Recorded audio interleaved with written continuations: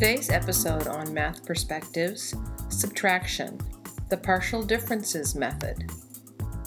Today we will learn to subtract accurately by using the partial differences method. We will use a multi-digit example to detail the steps of the algorithm. First, write the problem vertically with the larger number on top and line up the digits of the numbers carefully. This helps us keep organized and makes our work easier to check.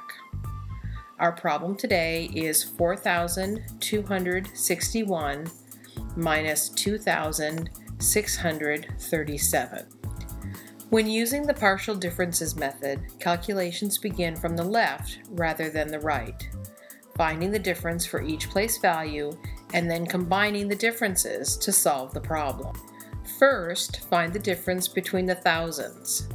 4,000 minus 2,000, the difference is 2,000. Write this partial difference below the problem. Because the larger number comes from the top, add the plus sign to 2,000. Next, find the difference between the hundreds.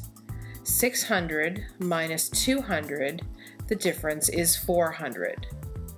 Write this partial difference below the first one, lining up the place values carefully.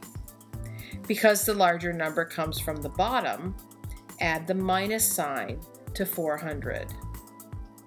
Next, find the difference between the tens.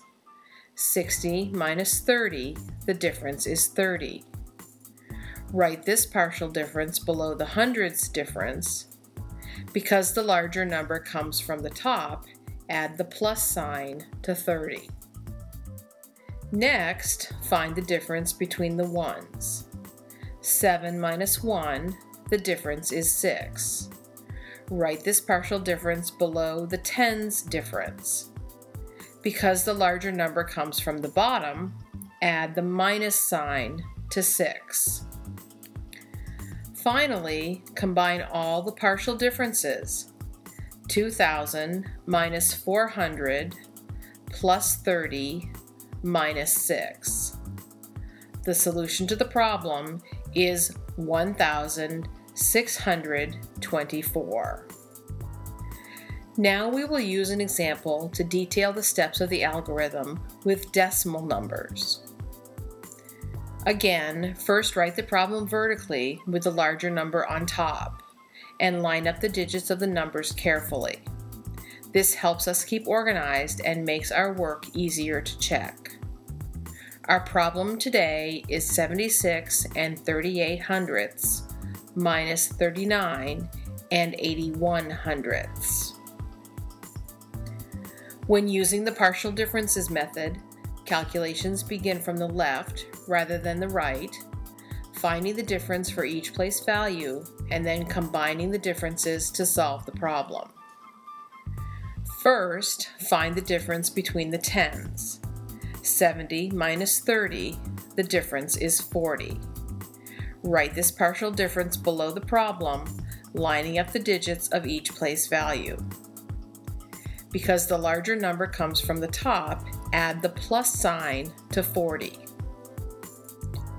Because our problem is using decimal numbers, we also fill in zeros in the tenths and the hundredths place just to keep us organized.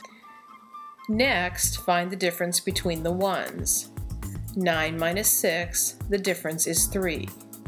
Write this partial difference below the tens difference. Because the larger number comes from the bottom, add the minus sign to 3. And fill in the zeros in the tenths and hundredths place. Next, find the difference between the tenths.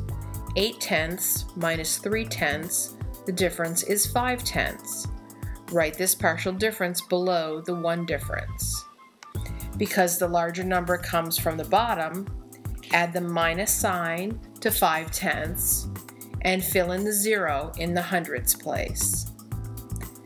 Next, find the difference between the hundredths. 8 hundredths minus 1 hundredth, the difference is 7 hundredths.